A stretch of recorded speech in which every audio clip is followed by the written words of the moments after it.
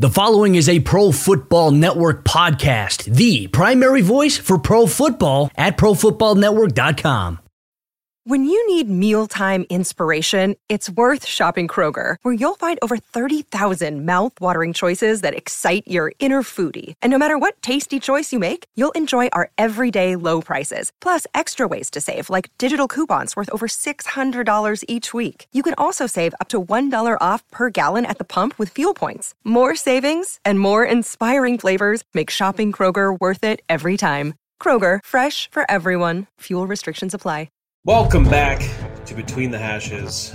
Tony Pauline, I'm Cam Meller. Tony, how we doing? It is officially Conference Championship week. A taste of Friday night action and Saturday action full of some pretty interesting and exciting matchups. Okay, first, I hope all of our viewers and listeners had a nice Thanksgiving. Hope everyone's able to spend it with their family or whoever they chose and did whatever they do on Thanksgiving. Some exciting games this past weekend that we'll go over to, and now the final stretch, and many of those top four spots for the college football playoff hang in the balance for this weekend's game. It's a very, very interesting weekend. Yeah, you can basically assume that one is locked up by Georgia, and then it's from there 2, 3, 4. They still have to win their way in.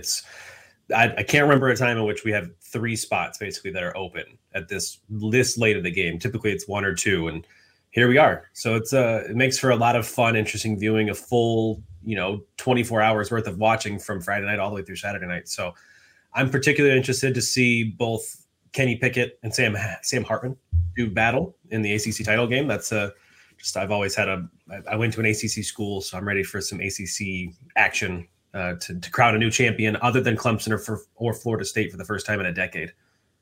Yeah, I don't think that game obviously has no national championship implications. I don't even think it's going to have much in the way of draft implications because Wake Forest doesn't have a strong defense. But it's going to be a fun game to watch. Yeah, I mean, this could be 52-49 or even 52 something. It's just, if you like offense on college football games, that's the game to watch to cap your night with. So let's go back, and obviously one of the matchups this weekend is the Big Ten championship game between Michigan and Iowa. Yes. Michigan defeating Ohio State the score is not quite indicative to me of how dominant Michigan was in that game. They ran over them. Hassan Haskins with 5 touchdowns. But the big storyline, obviously, we previewed it and we'll review it. But Aiden Hutchinson and David Ojabo off the edge against Nicholas Petit-Frere and DeJuan Jones. It was an overall dominant performance from Michigan in those two specifically. Yeah, and I thought a bit of a disappointing performance from C.J. Stroud. I mean, I tweeted out Saturday, I saw many of the same mistakes from Ohio State that I saw at the game I was at against Oregon. When they lost to Oregon the first game of the year at home, the first home game of the year was actually the second game of the year.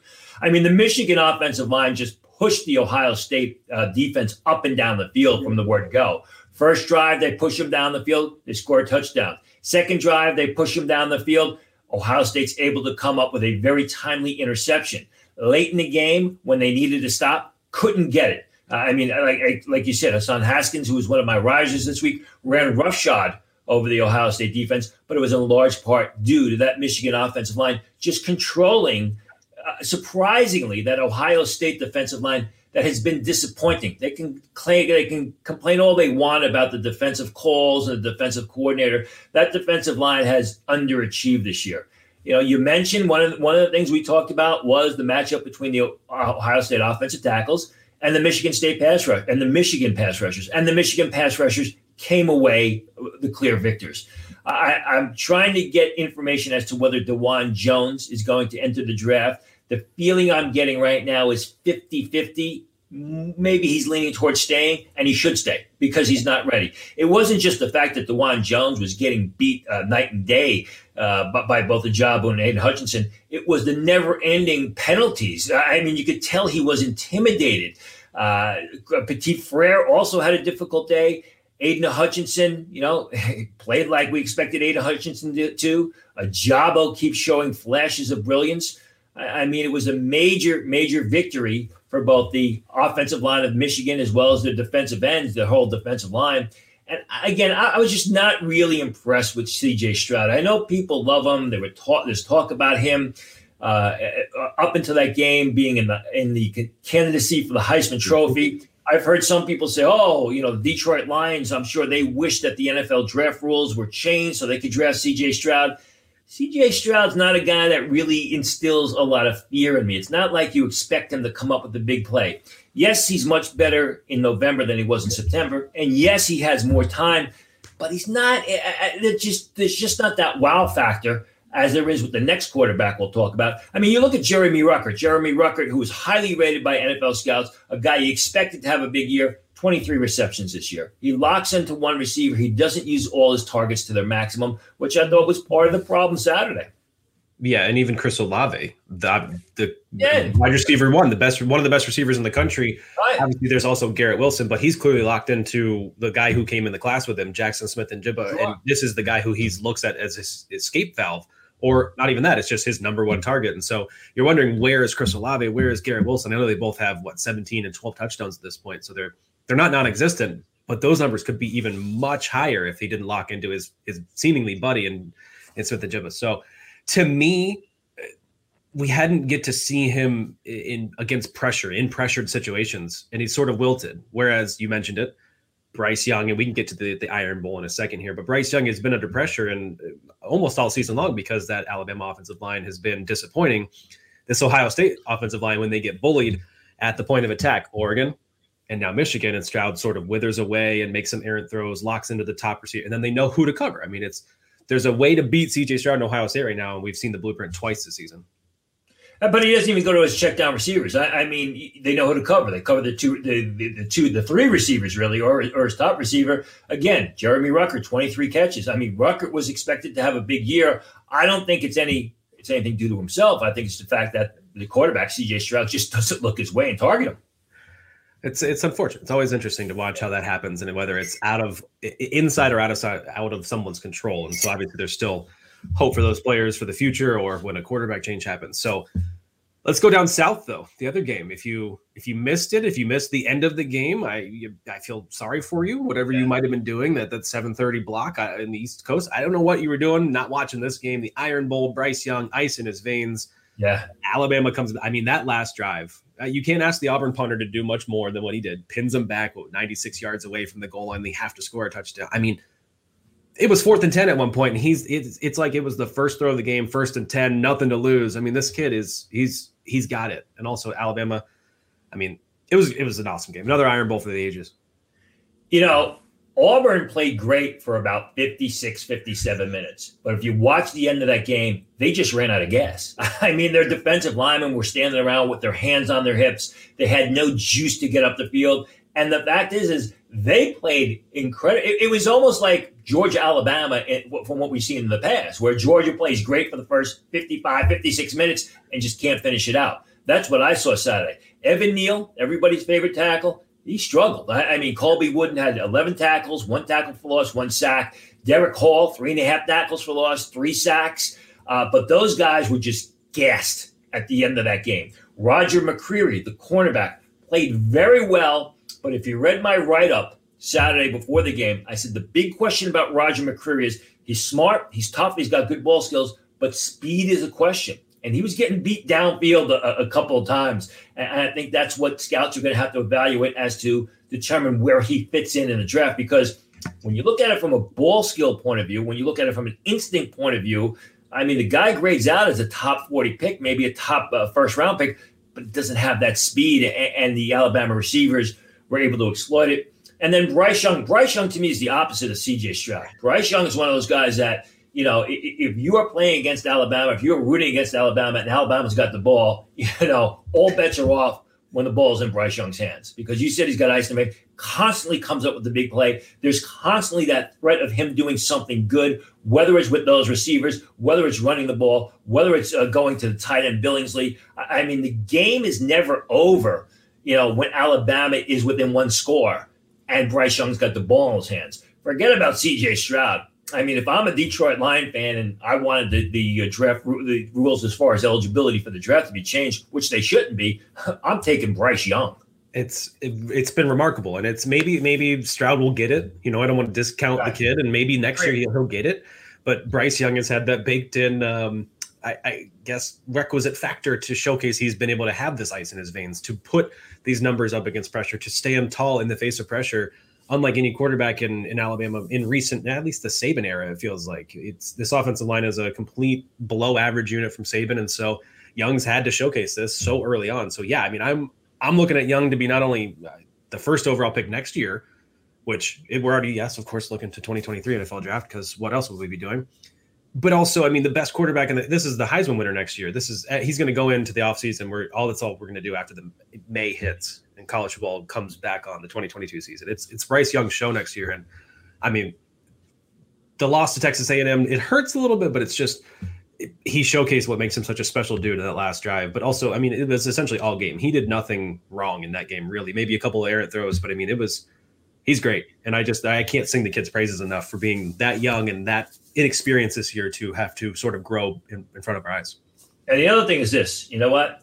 He may have been a terrible general manager. He may have made some awful moves when he was in control with the Texans. He may have been a guy that you didn't like, but Bill O'Brien is a tremendous quarterback coach. I mean, did it with Christian Hackenberg. I know that's an open wound for Jet fans, but did it with Christian Hackenberg early in his Penn State career. You look what he's doing with Bryce Young now. I think the problem with Bill O'Brien is Bill O'Brien's going to want to be a head coach in the NFL, but he's much better suited as an offensive coordinator, quarterback developer, which he's phenomenal at. I mean, he really is phenomenal. A lot of people liked his coaching abilities with the Texans. They said the problem was he took on too much with those general manager duties. But the fact is this, the guy knows how to coach quarterbacks. Yeah, it's know your lane sort of, and then excel it. Exactly. And that's if only. Obviously, money is everything too in some of these situations. So I expect that to change. But hey, Bryce, you learn from him while you can, because it's probably not that long lived. So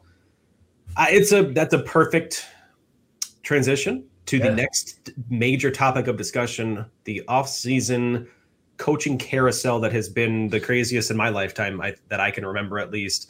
The early signing day period, I think, is probably, I don't think not enough people are talking about how the early signing day period of December 15th now, where 95% of recruits signed their letters of intent last year or the year prior, pre-COVID. That is expediting, in my opinion. You got to get a coach. You got to get him in now, right away. Boom, you got to get your guy, because, you can't wait. You can't have a month-long process after the year is over. You got to get Lincoln Riley to USC. LSU's got to get Brian Kelly, because they got to start recruiting for this December 15th date. And so we've seen quite the move, quite the shelling out of cash to a couple of head coaches now, the two big ones, Lincoln Riley to USC and Brian Kelly to Notre Dame, or from Notre Dame to LSU.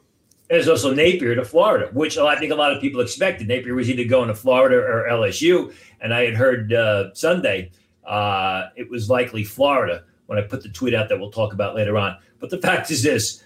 If during our show last week, I sat here and I said, you know what, by this time next week, Lincoln Riley will be the head coach of USC, and Brian Kelly, despite the fact that Notre Dame may be in the college football playoff, is going to be named as the LSU head coach, you would have thought I was crazy. You would have thought it was like when I said that Mike McCagnon was going to get fired right after the 2019 draft. So, but I mean, it was shocking. I mean, and you got to question the move. Why does Lincoln Riley go to USC? Why does Notre Dame why does LSU hire Brian Kelly? To me, I was really looking forward to seeing if Lincoln Kelly was still the quarterback kingmaker in the SEC that he's been in the Big 12. We're never going to find that out. As you said, money talks. I mean, $1 gazillion, plus I believe they bought him 2 brand new houses to go to the Pac-12. Okay, I don't know. That's it's almost like Dana Holgorsen going from West Virginia to Houston. I don't know that it really serves the purpose as far as his resume. If you can build USC back up to the John Robinson, the John McKay era, even the Pete Carroll era, although they had to vacate that title, I mean, you're going to be a lifelong hero in Hollywood. But from a football point of view, I mean, it's a step down in competition going from a program that's headed towards the SEC to the Pac-12. LSU, listen, there's going to be a variety of opinions on Brian Kelly. And people said he did a great job at Notre Dame. He got him to compete. I will agree with that. My issue with Brian Kelly was he was never able to develop a quarterback at Notre Dame. That was always his downfall. He could never get that quarterback to take the next step, which is what prevented Notre Dame from ever getting out of the first round of the college football playoffs. I thought it was a very questionable choice by LSU. I'm wondering why Brian Kelly, except for $10 million a year, decided to go this route when it looks like Notre Dame's still in the college football playoffs. I mean, who knows what's going to happen if they continue on. It was shocking. I mean, it was all very, very surprising, and there's still a couple of jobs open.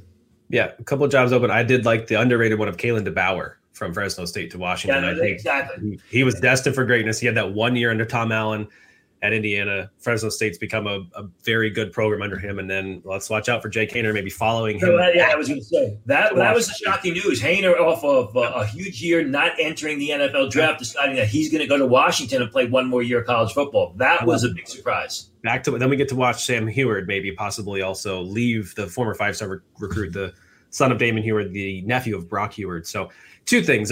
Lincoln Riley, if you look at what Clay Helton wanted to do, his mantra was take back the West.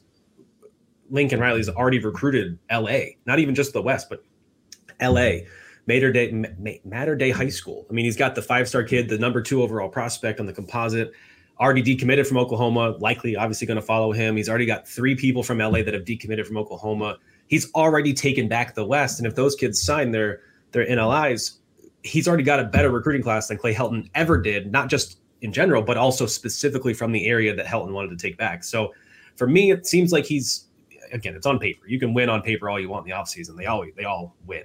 I don't think LSU won with Brian Kelly. We're going to see what kind of a coach Brian Kelly is. I mean, if you look at it last year, what was the toughest game on Notre Dame's schedule? It was Cincinnati. They lose. Florida State to open the year. Florida State next year plays LSU. That is their easiest game of the schedule next year. So to me, we're going to find out what quarterback or what kind of a coach he is. You mentioned it. I mean, Jack Cohn, Ian Book, he never really got a quarterback, never really had one. Let's see if he's going to have to develop one in the SEC, especially that division, if he wants to win some games. So to me, if I'm a USC fan, I at least have some optimism. If I'm an LSU fan, I have a middling SEC West finish ahead of me for the next few years, in my opinion. So, and one thing, since we're on the topic, since we're talking about Oklahoma, credit to Spencer Rattler. Going to transfer, going to play one more year of college football. I thought it was his only choice rather than throw his hat into the NFL ring. He's not ready for the next level. Good for him. I hope it works out for him. Yep, it'll be interesting to see. There is so much talent out in the transfer portal right now, specifically at quarterbacks, but at almost every position. It seems like every time you flip on the social media realm or the 24/7 transfer tracker, there's just 5 or 6 new players every hour that are entering. So a lot to be determined for next year, but we still have some games ahead, and we have the NFL draft ahead, the 2022 NFL draft. So let's get to some news. Let's stay out of the FBS. Let's go to a guy who I guarantee you everybody's going to start talking about. You probably guarantee the same thing once we hit the Senior Bowl workouts and the offseason circuit. Trevor Penning, the offensive tackle out of Northern Iowa.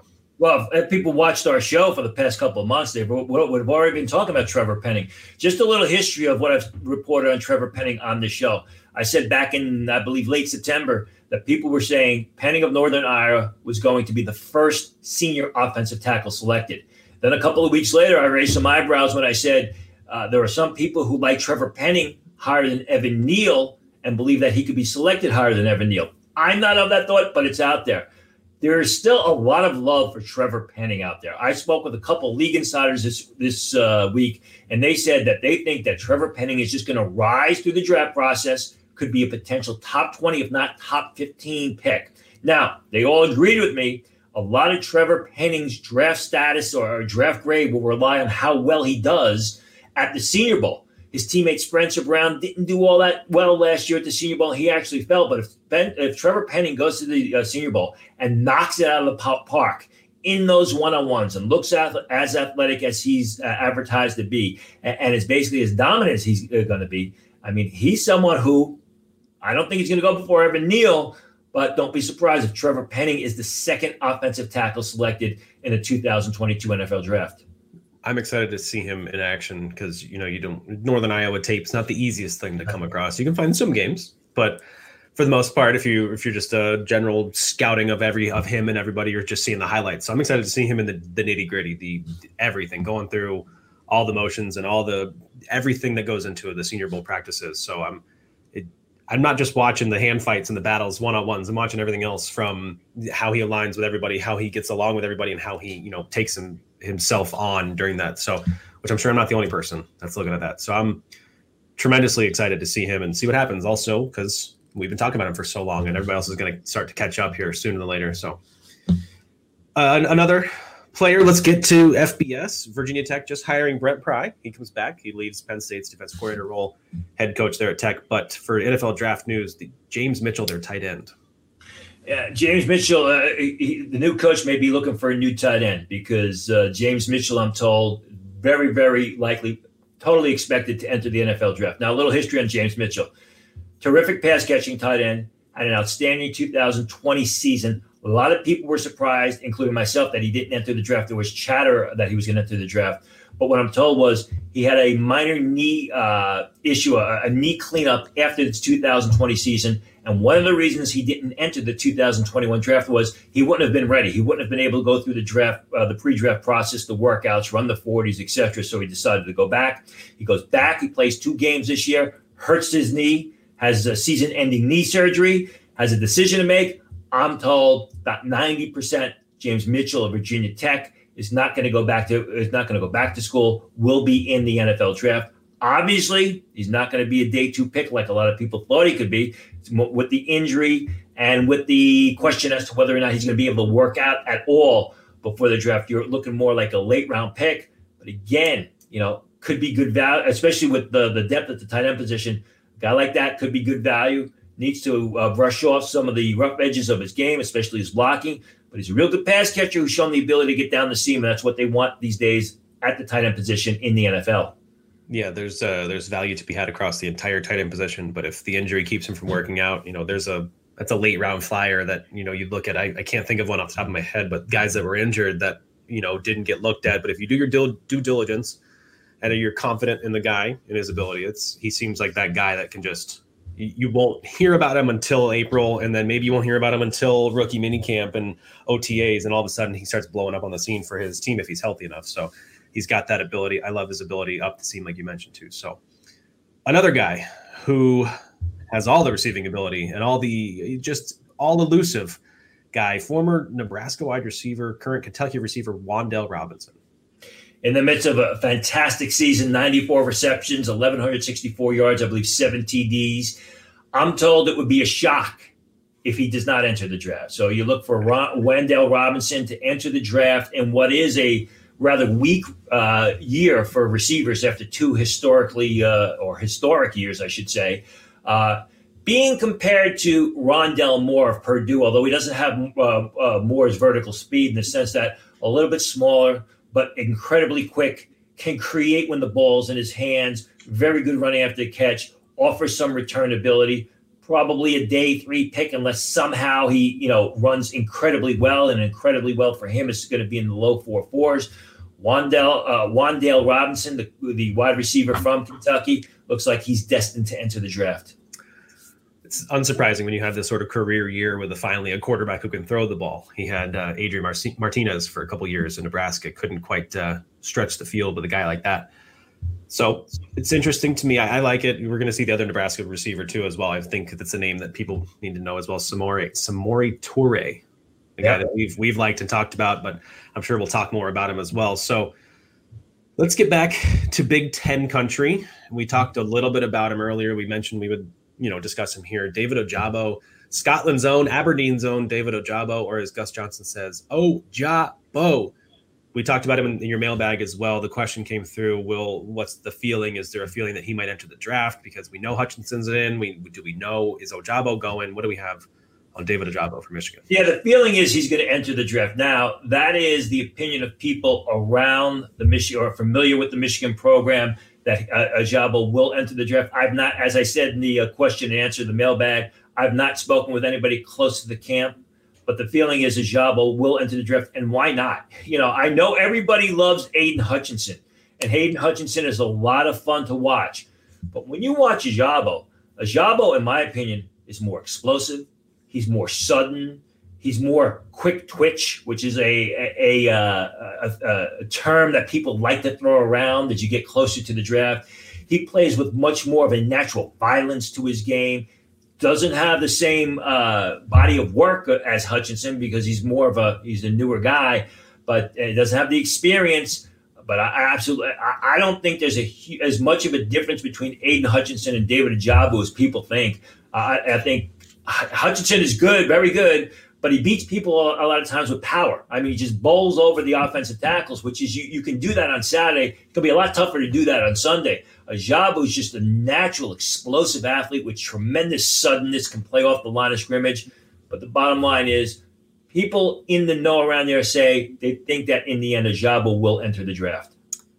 It's good to hear. It's a stacked edge class, and so it's, the only reason I think to come back would be to be in the discussion with Will Anderson for the top edge rusher next year. But that's not enough for me. If you can get into the first round here, or even the second round, means you're terrific in this class. So I like the comparison to Hutchinson, because Hutchinson, you said, bowls over everybody.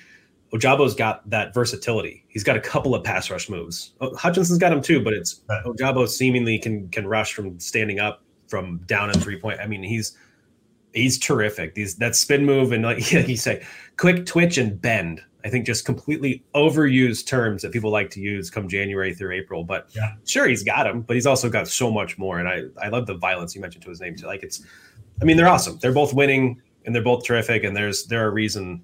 Probably one of the bigger reasons that Michigan is in the Big Ten title game against the next guy, the top prospect, the top center prospect, I believe, almost on the consensus. I think I've seen even the term generational talent at center thrown around for Tyler Linderbaum. Yeah. Look, there are some terms that are thrown around that I don't agree with, and that's one of them. That how many generational talents can you have at every single position every single year? But Linderbaum from Iowa, he's good. He's very good. He's about the only redeeming quality on this Iowa offense, though. Yeah, you're hearing a lot of that from New York Jet fans here in the New York area because the Jets are desperate for a center. What I'm hearing from Linderbaum is he's interviewing agents, which is a sure sign he's going to enter the draft, and why not? I've not heard that he's definitely going to enter, but when you hear that a guy like that at this point in time is interviewing agents, it means he's narrowing representation down. And it's probably going to be sooner rather than later. His announcement that he's going to enter the draft. If Iowa wins on Sunday, I'm sure he plays the season through. If Iowa on Saturday, if Iowa doesn't beat Michigan, does Linderbaum play in the bowl game? That's going to be something to keep an eye on. I like him. I don't love him. I mean, as I said, there are Jet fans here in the New York area who think that they should use him with one of their two first round picks, and both of them look like they're going to be top 10 picks. I'm going to hedge my bet on that right now. I got to do a bit more work on him. Obviously, a very, very good center that has been real good the past 2 years will be the first center selected, and then it kind of falls off the edge, falls off a cliff at the position. Regardless, the feeling is Linderbaum is interviewing agents, very, very likely to enter the draft.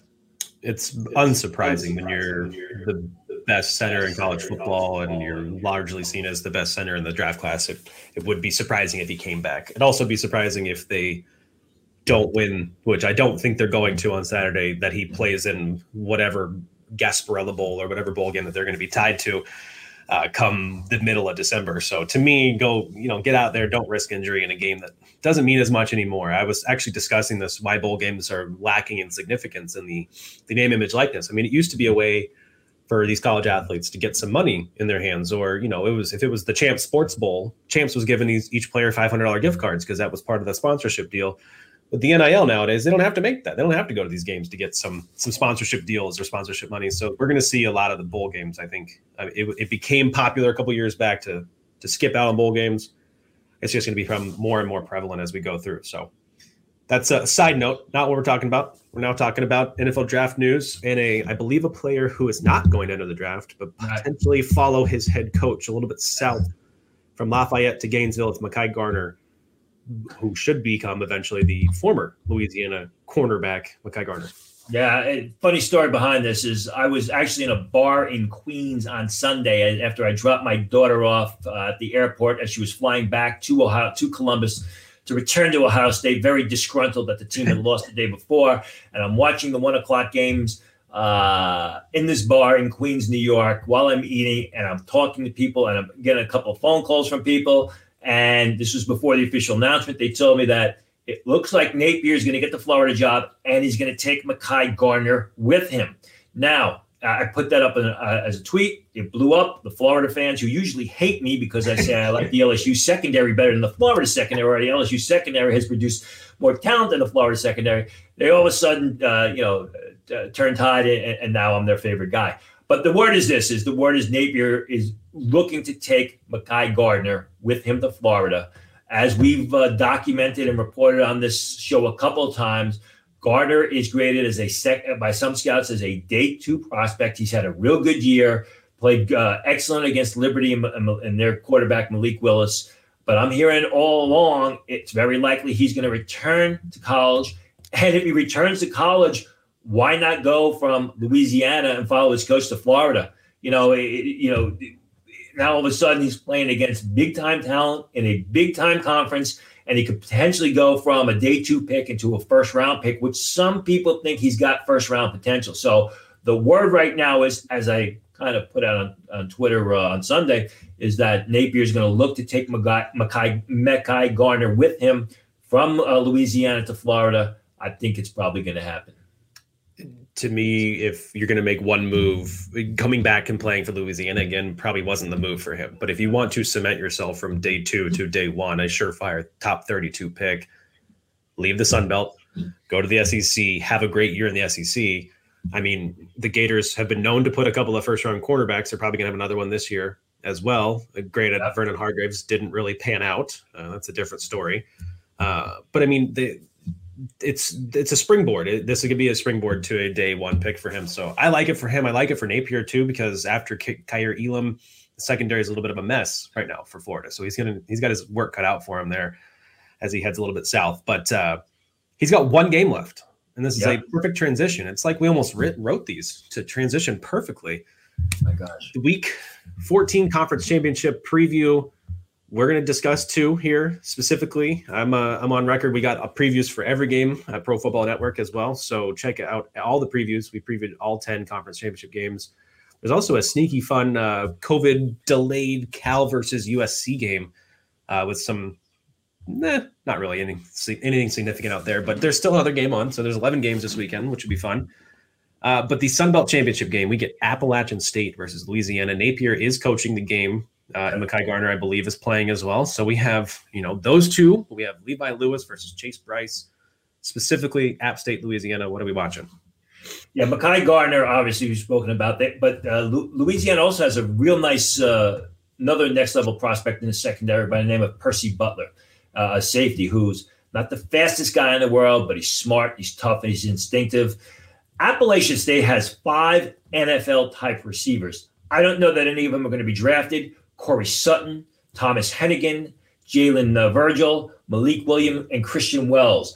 These guys are not the fastest guys in the world. They're more possession, timing receivers. They're all very reliable. Hennigan and Sutton have been uber productive. Sutton may get drafted if he runs well. I have him as a priority free agent. Hennigan's going to be signed as a priority free agent. Jalen Virgil is going to be a priority free agent who also doubles up as a return specialist. But watching the Louisiana secondary, and specifically Mekhi Gardner and Percy Sutton, try and guard these 4 guys, that is something that NFL scouts are going to keep an eye on. That's interesting to me. I was pulling up Sunbelt information, Sunbelt stats for the career, because Jalen Tolbert is 3rd in Sunbelt history, and I saw it's like Thomas Hennigan's been there for 5 years, because he has been. He's, I think, 5th or 6th all-time in Sunbelt receiving yards. He also returns punts. I think he's got like 6 touchdown passes as well, because they throw the little backwards reverse wide receiver throw. I believe he has some quarterback in his high school playing days. So Hennigan is one of the all-time Sunbelt greats. He's terrific to watch. He's a fun player. Free agent, obviously undrafted priority free agent, but it wouldn't surprise me if a guy like him sticks as a 6th receiver or a practice squad guy for a few years in the NFL, because he's just a guy you want to be around and a guy you want to play with. So, and Corey Sutton's a little bit taller, slightly faster. Corey Sutton, I believe, opted out last year because of COVID, came back and had a real good year in 2021. And the thing is, with Hennigan, if he was the only guy there, his stats would be even greater. But they've got like I said, a slew of receivers that Mekhi Gardner and Percy Sutton are going to have to figure out a way to cover.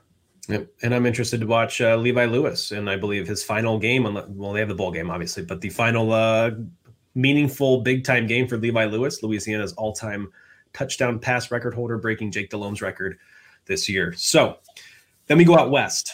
Yep. A rematch of 3 weeks ago, in which Utah did a Michigan to Ohio State. Utah just completely dominated Oregon up front, ran over them. Tavion Thomas playing well. The offensive line at Utah looking like the best in the Pac-12 and up there and the best in the country when they are healthy. Nick Ford's back at center now, so he was playing out of position for a couple of weeks, but ever since he's been back at center, this Utah offensive line has been terrific. But we're watching. Do the Ducks stand a chance, or is this a game in which Mario Cristobal comes back and fixes the mistakes and the Ducks should be favored? I don't know. Utah is the current Vegas favorite, but the Pac-12 title game. Utah is rolling. I mean, Utah is on a mission, and you can see it from that really from before the Oregon game. But they are rolling. Listen, the guy to keep an eye on here is you talked about their offensive line. Keep an eye on Devin Lloyd, the Utah linebacker. A guy who is rising up draft boards, I think from what I'm hearing, is a solid first-round choice. Is going to go much earlier than people expect. Oregon, they like to mix it up. They like so quarterback design runs. You got Travis Dye there, who's a real good 3-down back as a ball carrier, pass catcher, and blocker. They don't use the tight end all that much. But the way that Oregon likes to mix and match their offense and basically throw things around, it's going to be a challenge for Devin Lloyd. But Lloyd he's a terrific blitzer up the field. He's very athletic. He goes sideline to sideline. He can drop off the line and play in space. So watch number 0 on the Utah defense, Devin Lloyd, because he's a guy that a lot of people don't talk about. They will, as we get into March and everyone else starts to get the notification or starts speaking to people in the league, Devin Lloyd, I think, is going to go a lot earlier in April's draft than people are right now projecting. He's a semifinalist for the Lot Impact Trophy, for the Bednarik, for everything. He probably should win most of those awards. He's been tremendous this season. I love the hit around the world a couple weeks ago too, where he just came up out of nowhere and rocketed from the middle linebacker spot to, I believe it was Travis Dye, actually, that he just planted coming through the middle, a wide open hole, and all of a sudden it was closed because of Devin Lloyd. Devin Lloyd should have won that 2019 Pac-12 Defensive Player of the Year award that went to Evan Weaver, because Evan Weaver had about 1 billion tackles, but they were all 8-9 yards down the field. So anybody can make those tackles at that point. But sour spot, because I thought he should have won that award. But yeah, it's a rematch that I think people aren't talking about as much, because I think they're undervaluing this Oregon-Utah game. I'm tremendously excited to watch it. Tremendously excited to watch all these games. It's the last weekend of full-time college football where there's multiple games on in a day. We have bowl games and we'll have the college football playoff. But yeah, this is it. This is going to be a fun one. So looking forward to this weekend of college football.